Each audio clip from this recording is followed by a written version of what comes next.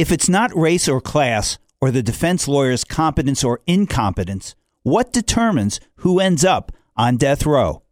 I'm Bill Newman, and this is the Civil Liberties Minute. 29 counties in America, that's less than 1% of the counties in our country, account for 50% of the death sentences. Really, you heard that right. Less than 1% of the counties account for half of the death sentences. For example, as recently reported in the New York Times, Caddo Parish, Louisiana District Attorney Dale Cox, over the past 5 years, has secured close to half of the death sentences in that state. One DA, one county, half of the death sentences. Typical of the nation as a whole, most of those defendants who have been funneled towards execution in Caddo Parish, no surprise here, are poor and black.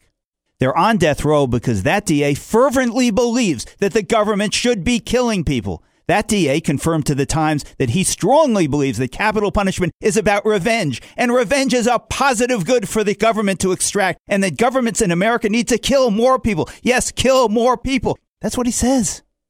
So race and class and the defense lawyer's competence matter. They matter a lot.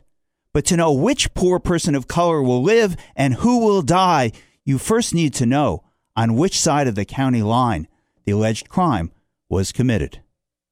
The Civil Liberties Minute is made possible by the ACLU because freedom can't protect itself.